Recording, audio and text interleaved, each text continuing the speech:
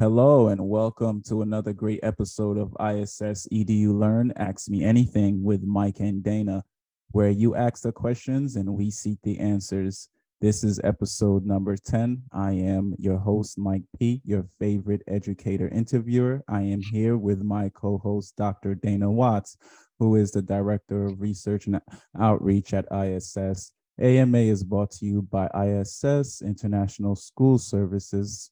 Join in as we explore all that you need to know about international school services from the curriculum, DEIJ, marketing to HR. Before we get started today, just a few housekeeping items that I want to go over.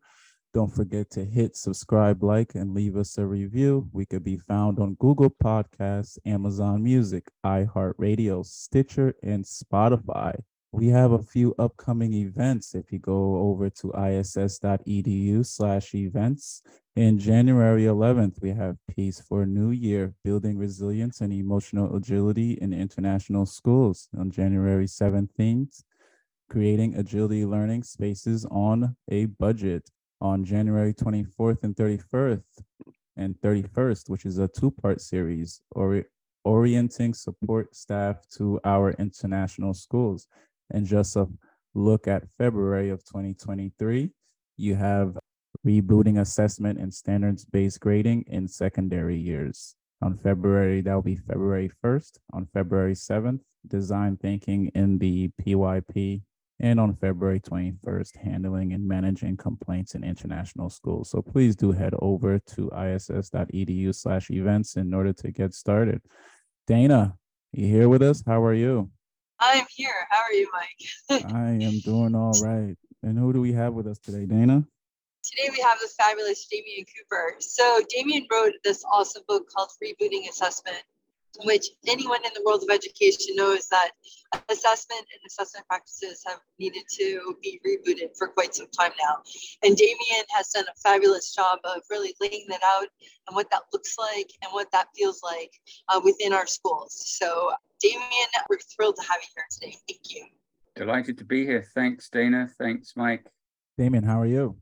I'm very well, thank you. Oh, that's good to hear. So, Damien, just gonna get started. So, if you wanted to introduce yourself to our audience and kind of talk about yourself a little bit, but and then after that, my very first question would be, how did you start your career in international schools?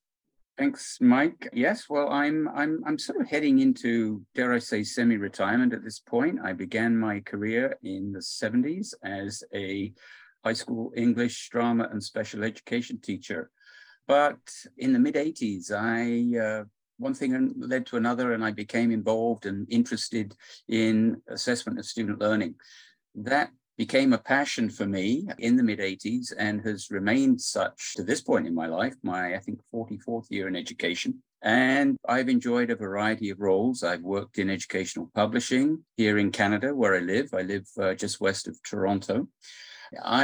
Interestingly, my teaching career, I would teach for a while and then find another opportunity, then go back into the classroom. So the classroom was very much my laboratory, I suppose, which was a wonderful opportunity to have. And then in 2004, I launched my own consulting business, Plan, Teach, Assess. And that continues to this day with wonderful opportunities, including international travel. So back to you, Mike. Oh, very nice. Ask a quick follow-up question. So it's interesting that you started your own consultancy in 2004 because that's right at the cusp when technology was really hitting our classrooms. And I'm wondering, like, did you have to make a shift, like, as you were going into consulting and then classroom dynamics were changing and the access to technology was just starting to really, really take off? How did you navigate that piece? Well, I have to confess that I came to technology as somewhat of a Luddite, and I perhaps am showing my age, but also realizing the potential and the reason ultimately that my colleague Jeff Catania and I wrote Rebooting Assessment was because we'd seen more and more of the potential of, in particular, handheld technology tablets and smartphones, far from banning them in our schools, which is the worst thing we can do, because then they just kind of go underground, we realized how incredibly powerful they can be to capture evidence of learning in the moment. So I have become a great flag waver for the power of digital evidence, and we'll perhaps talk about that more through the session. Fantastic. In 2004, that's when you said you started your consulting, right? And now we're in 2022, and I'm sure you've seen a whole lot of things just kind of emerge from 2020 COVID era. Yeah. What would you say is the most inspiring thing that you've seen for standard-based grading that you can see, there's a powerful future for? Well, I think, that there was, dare I say, somewhat of a silver lining to the pandemic, in that it caused educators at all levels, from pre-K through to post-secondary, to examine what teaching and learning looks like from an instructional standpoint. If you're teaching online, it changes everything. Less is more, if you like, because it's more difficult to keep the learner engaged if you're not right there in front of them. But the other thing that's been really interesting to me is the way that assessment has come under the microscope through COVID. And the downside has been, particularly in post-secondary, and a lot of this research I quote in Rebooting Assessment, the energy and indeed the financial resources going into how do we move assessment online, instead of being sort of how do we look at it very, very differently, given that we don't have the option of secure testing. But so much of the emphasis at post-secondary seemed to be, how do we stop kids from cheating when they're engaged in tests and examinations online, which for me was a really, really sad misdirection. Instead, I think we needed to say, as indeed has been happening in the K-12 framework for years, what are some alternative approaches to assessment besides sort of the paper and pencil? Realizing, of course, that very young children, we've used observation and conversation extensively with very young children before they can write. But it seems that the moment the child can write, we'll have them write a piece, we'll have them do a quiz, or we'll have them write a report, or we'll have them write a term paper, or we'll have them write a secure exam. And I'm really thrilled, and I think I'm sure that COVID has accelerated the embracing of alternative forms of assessment, because apart from anything else, we've needed to hold students' attention. We've needed to engage them more. So I'd like to think that perhaps, as I said, part of the silver lining of the pandemic has been this examination of all of teaching and learning from an instructional point of view. And it's why, of course, my latest work is called Rebooting Assessment, because I think that's, as Dana said in her opening comments, that's long overdue. And I'm seeing some really positive moves, but we've got a long way to go. Absolutely. Do you have a favorite alternative assessment that you've seen that really works well? It's about balance. It's not any one form.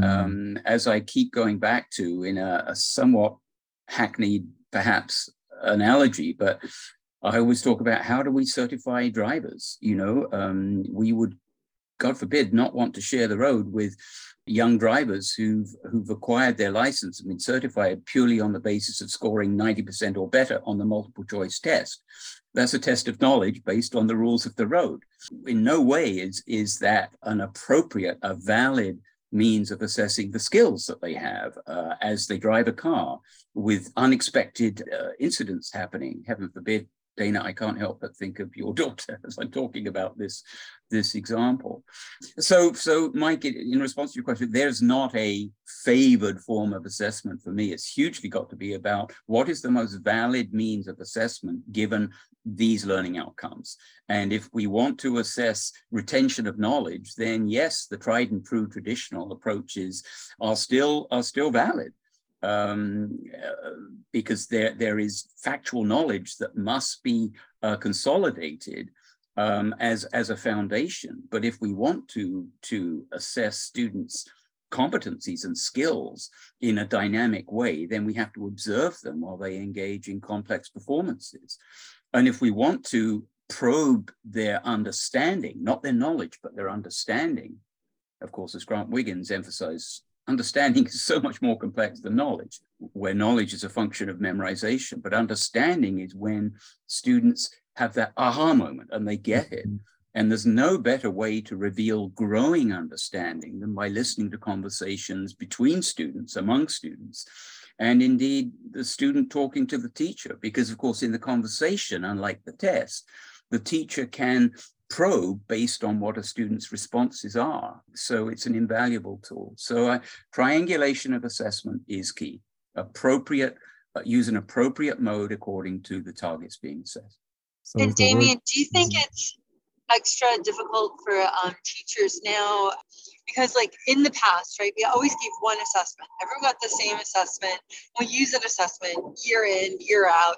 And now what I love, but I think it's difficult on teachers is, there's a lot of voice and choice for students to be able to figure out what's the best way they want to be assessed. So, towards my last few days in the classroom, just a few years ago, my students would have like anywhere from 5 to 12 different ways that they could showcase their knowledge. And I loved it. I loved it as a teacher. I loved the fact that I wasn't grading, the same assessment. Sometimes I'd have up to 100, 120 students. And so, you don't want to have to grade the same assessment that many times. But it also is a lot of extra hard work, making sure the rubric, fits and that you're clear on your expectations so students don't go off and they're showcasing some sort of knowledge that has nothing to do with what it is. So how do we get back to the roots of being able to retrain or help teachers understand what this is without putting an extra burden on them? Yeah, such a key question, Dana, and certainly one that I deal with in rebooting assessment. I always go back to the phenomenal work of Grant Wiggins and Jay McTighe and how essential it is to plan backwards from desired outcomes. Begin with the end in mind. What is the evidence I need to have at the end of this year, at the end of this course, in order to be able to, in Wiggins' words, convict students of learning? It's a beautifully powerful analogy. So that's about being efficient and being intentional, not gathering masses of evidence in one area of the curriculum and precious little or nothing in other areas. You say, what are the essential learnings? And there are not hundreds of them, there's a manageable number. What type of assessments do I need to use to gather evidence of each of these learnings in the most valid way possible? So you plan backwards, which also means that you have performance assessments that are complex and maybe go over multiple days. My dream is that we don't have summative assessments that are only subject specific, given that so many of the competencies that we need to be assessing according to sort of 21st century learning models, many of these cut across subject areas. So why can we not have performance assessments that integrate learning outcomes from mathematics and science, from social studies and English, et cetera, et cetera. So, I'm part of this is sort of big picture thinking, and different teachers are in different places on this. But the critical thing is to begin with the end in mind, to plan backwards. The other thing, as Douglas Rees reminds us, is if using performance assessment and using handheld devices to capture learning in the moment digitally, then a huge question, the first question has to be, what am I going to stop doing? What am I going to do less of?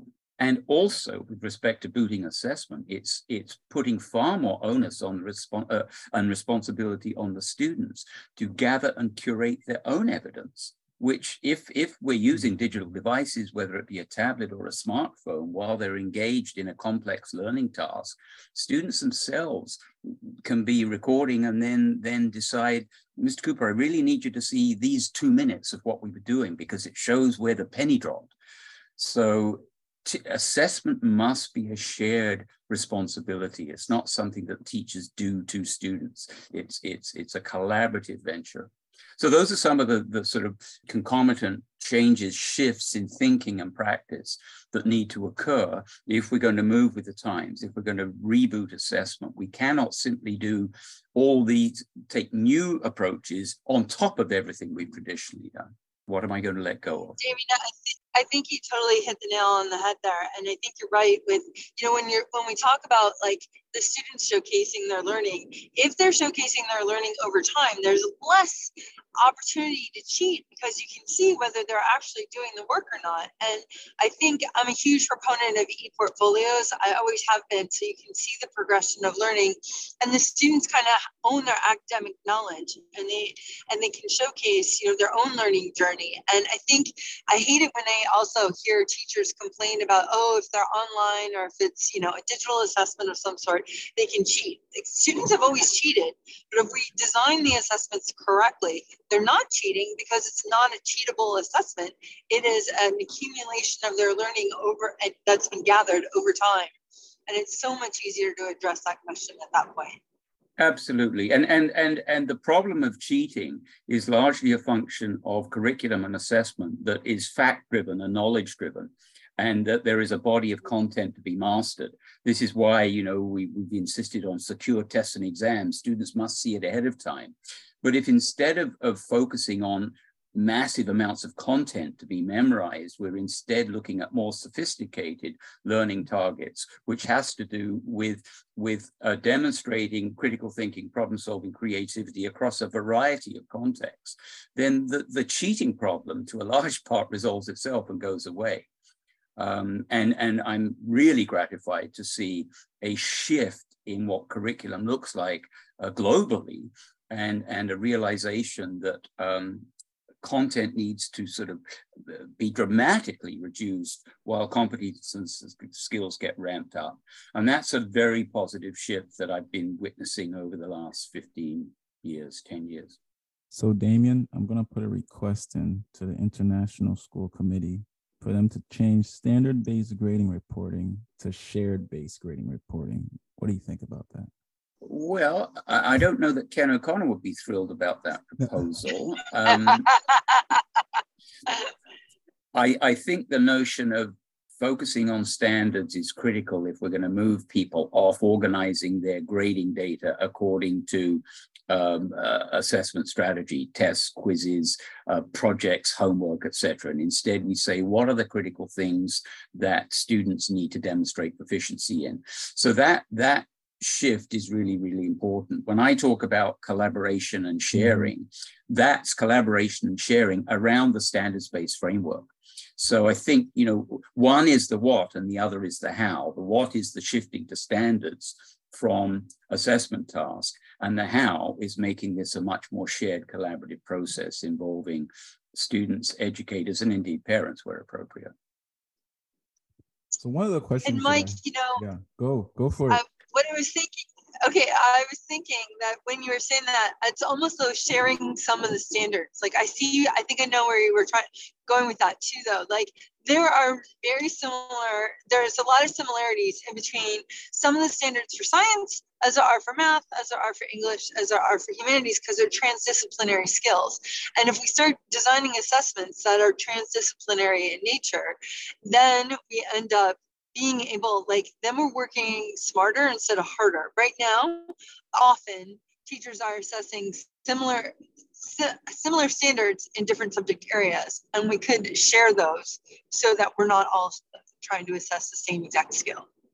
Dana, I want to thank you because I clearly misunderstood Mike's point about sharing who what. I interpret it in terms of responsibility for assessment being shared, but you were picking up on, Mike, you were picking up, I think, on my earlier point about standards that are not subject specific. And so I apologize that I see exactly where you intended to go with that. It makes an awful lot of sense. But even, you know, within subject areas, I was working at the end of last week with Independent School and with the science department. And they were beginning to realize how they could have a common rubric that actually identified all of the critical learning across all of their science courses in the school. And that what changes, so the rubric identifies the scientific competencies to do with scientific inquiry, understanding, etc. And what shifts from unit to unit, from grade to grade, from course to course is the specifics, and whether they're looking at chemistry or biology or physics or whatever it may be, and the degree of complexity. But the actual competencies and skills being assessed are the same ones. They just increase in complexity. So that's where this notion of less is more. And it's also, to take the words of Rick Stiggins from many years ago, most students can hit the target if they can see it clearly and it stays still. So if we shift the rubric for every task the students are working on, we're shifting the target, which is just going to cause confusion, and the kids don't know what they're shooting for. So it's a powerful, powerful shift to make in our practice. Steve, did you have something that you wanted to say? Yeah, I do, Damian. Thank you. And thank you, Mike. Damian, what advice do you have for school administrators who are responsible for ensuring their schools have a guaranteed and viable curriculum, yet assessments are individually personalized by teacher, by classroom, by individual student? So an administrator has to evaluate the progress of their students, say by elementary school or by grade level. What advice do you have for them? Yes, and let's face it, the buck stops with the school administration. And in the most successful examples I'm seeing and the most gratifying work to do, the reforms have been requested and being led by the administration. And again, once again, the best examples from my point of view begin with what do our graduates, our grade 12 graduates, need to look like, understand, know, be able to do. And then our entire planning is backwards from our graduate outcomes. And if you begin with that, then the grading issues, what the reporting formats need to look like, that all starts to fall into place if you have this vision of your graduate. However, very often it's the opposite kind of problem. I mentioned the science department I was working with last week, and they are realizing that being required, as they are, all teachers are in that school, by the administration, to have a numerical grade on the interim report card in November, that's actually working at cross purposes to what they want to do and what they're trying to do, which is spend that first term determining students' areas of strength, areas of need, doing some individualizing, some differentiating, realizing different groups of students need different amounts of feedback, different kinds of formative assessment, different amounts of formative assessment, so that teachers can begin to ensure that by the end of the course, all students will be proficient in those essential learnings. And it's an absolute fly in the ointment. It's a roadblock. It's an obstacle if teachers are required to come up with percentage grades in November. So there's an example of sort of the tail wagging the dog. We need to, so I talked about to the science department, there needs to be discussion at the heads council, there needs to be discussion with the administration about what ultimately is the mission of our schools. And is our approach curriculum, instruction, assessment, and grading aligned, or are things currently working at cross purposes? Yeah, and the reason I asked that question is very relevant even now with one of the schools I work with. The administrator is looking at some of his staff and asking the question, what assessments have you documented so that you can share with parents at the end of this school year, in addition to the student portfolio and the students' collected evidence of their work? And of course, we have some teachers that wonderfully documented and others that say, ooh, I kind of forgot to do that. Yes, indeed. But I mean, back to Dana's point about the portfolio, one of the wonderful features of the portfolio is that it's a dynamic, ongoing window on the student's learning. And so the portfolio allows for gathering evidence diagnostically in terms of initial assessment. What does the child bring to the classroom? It's also a window on the formative process, the process of learning as the child is making mistakes and realizing what they need to do differently. And then there can be that showcase element of the portfolio, which is the summative evidence that we use for the student to feel good about themselves, the teacher to be able to say, you've got it, Steve, and the sharing with the parent. But indeed, the parents can look in on that initial, that diagnostic and the formative. But a key element that we're talking about here, particularly this is a problem in independent, international and private schools, the parents want to see that first report card with numbers on it because they want affirmation that their child is an A student. this notion of there are A students, B students, C students is, again, anathema to all that we're talking about in terms of enlightened standards-based grading. Because if the student is appropriately placed in their grade level, then we would expect them not to be getting, achieving the highest levels of performing at the highest levels of achievement in November, because then they should probably be in the next grade level. So there is a massive amount of work to do with our parents to help them understand what a standards-based approach to grading looks like. And that this is not just certifying their child from the first day they walk into the classroom that you're an A student. Big, big shift. Damian, one thing I was going to just piggyback on is also, I think a portfolio is an open opportunity for that, where, if you have an e-portfolio and you can showcase where a student was and then their growth over time, that says far more than any number or a letter that we assign to a student. And I remember having a difficult conversation with a group of my parents at a school where I had a lot of English as additional language students. And they said, well, now you're having them, display work that isn't perfect. And I said, let's look at their growth over the period of a year. I'm like, when you look at the amount they learned over such a short period of time, that shows exponential growth. I'm like, so you don't want to show that they were perfect from the beginning, because then what did they learn?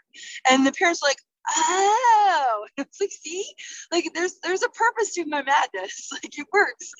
We don't want students to be perfect from the start, because then they didn't actually showcase any learning.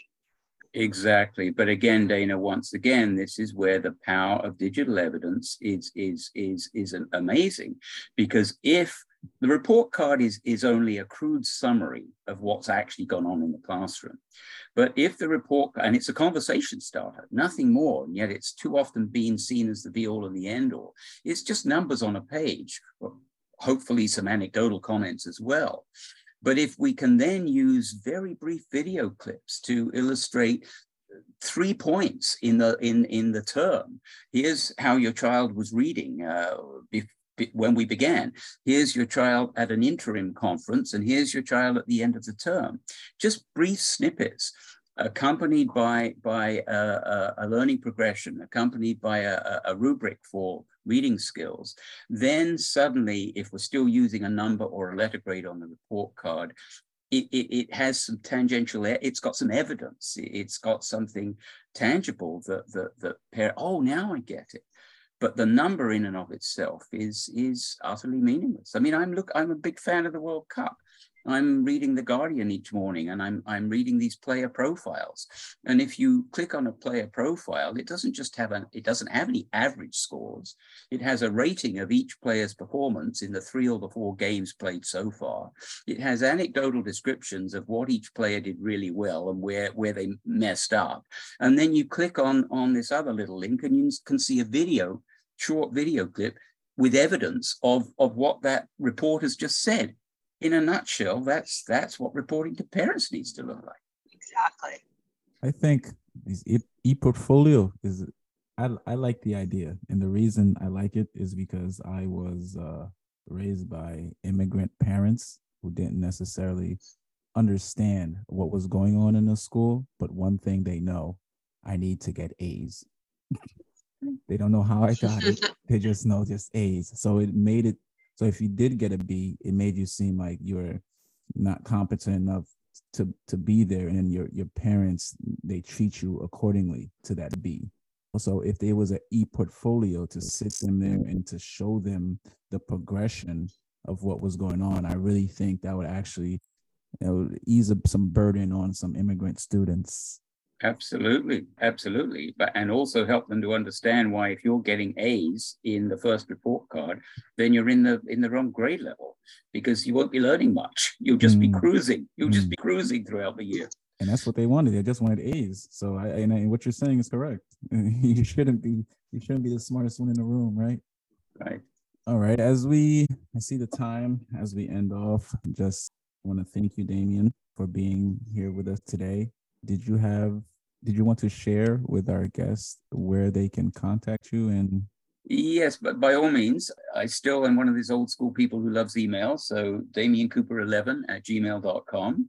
My Twitter handle is @CooperD1954. And my website is Plan Teach Assess, no periods, planteachassess.com. And those are sort of the easiest ways to get in contact with me. But I do need to reiterate that I'm sort of sliding into semi-retirement. So. Awesome. One last question. Did you have one book that you want to recommend? Well, I mean, I'm currently actually reviewing for our Canadian Assessment for Learning Network newsletter, Ken O'Connor's 3rd edition of 15 Fixes for Broken Grades. So again, Ken's work is superb, and this latest edition is so rich because it's full of teacher vignettes, it's full of actually policy examples, it's full of assessment tools that Ken's come across in his work. That's currently what's on my reading list. But I found myself going back. Once again, I was working with the Manitoba Department of Education to help them revise their reporting procedures this spring. And I went back to 2 wonderful little books by Tom Gusky, On Your Mark and Get, Set, Go, 2 slim volumes dealing with, in such a common sense way. Tom's writing is fabulous, and it's so grounded in research. So I tip my hat to those 2, Ken and to Tom. Thank you so much for that. I'm actually going to go and dabble into those. Dana, anything you wanted to end off with? I just want to say thank you so much. And if anyone's interested, Damian and Ken are co-teaching a course again for us in February. We'd love to have you join us on rebooting assessment in the secondary years. So we'd love to have you join us. And Damian, it's been awesome chatting with you. And I'm super psyched to know that we're both equally passionate about e-portfolios. We have to have another chat sometime. Sure. Thank you so much. Thank you, Dana. Thanks, Steve. Thanks, Mike. It's been my pleasure. Thank you so much to all the guests listening in, to Steve who stopped in. Thank you again. Don't forget to follow our page to receive notifications about our new episodes that we release. We release every Wednesday. Thanks for tuning in. Kindly head over to iss.edu/events to see feature PDs that ISS is offering for the school year of 2022 and 2023. If you love the show, please subscribe, rate, and leave a review. We could be found on Google Podcasts, Amazon Music, iHeartRadio, Stitcher, and Spotify. Don't forget to follow ISS on all our social media platforms. See you next episode. Bye-bye.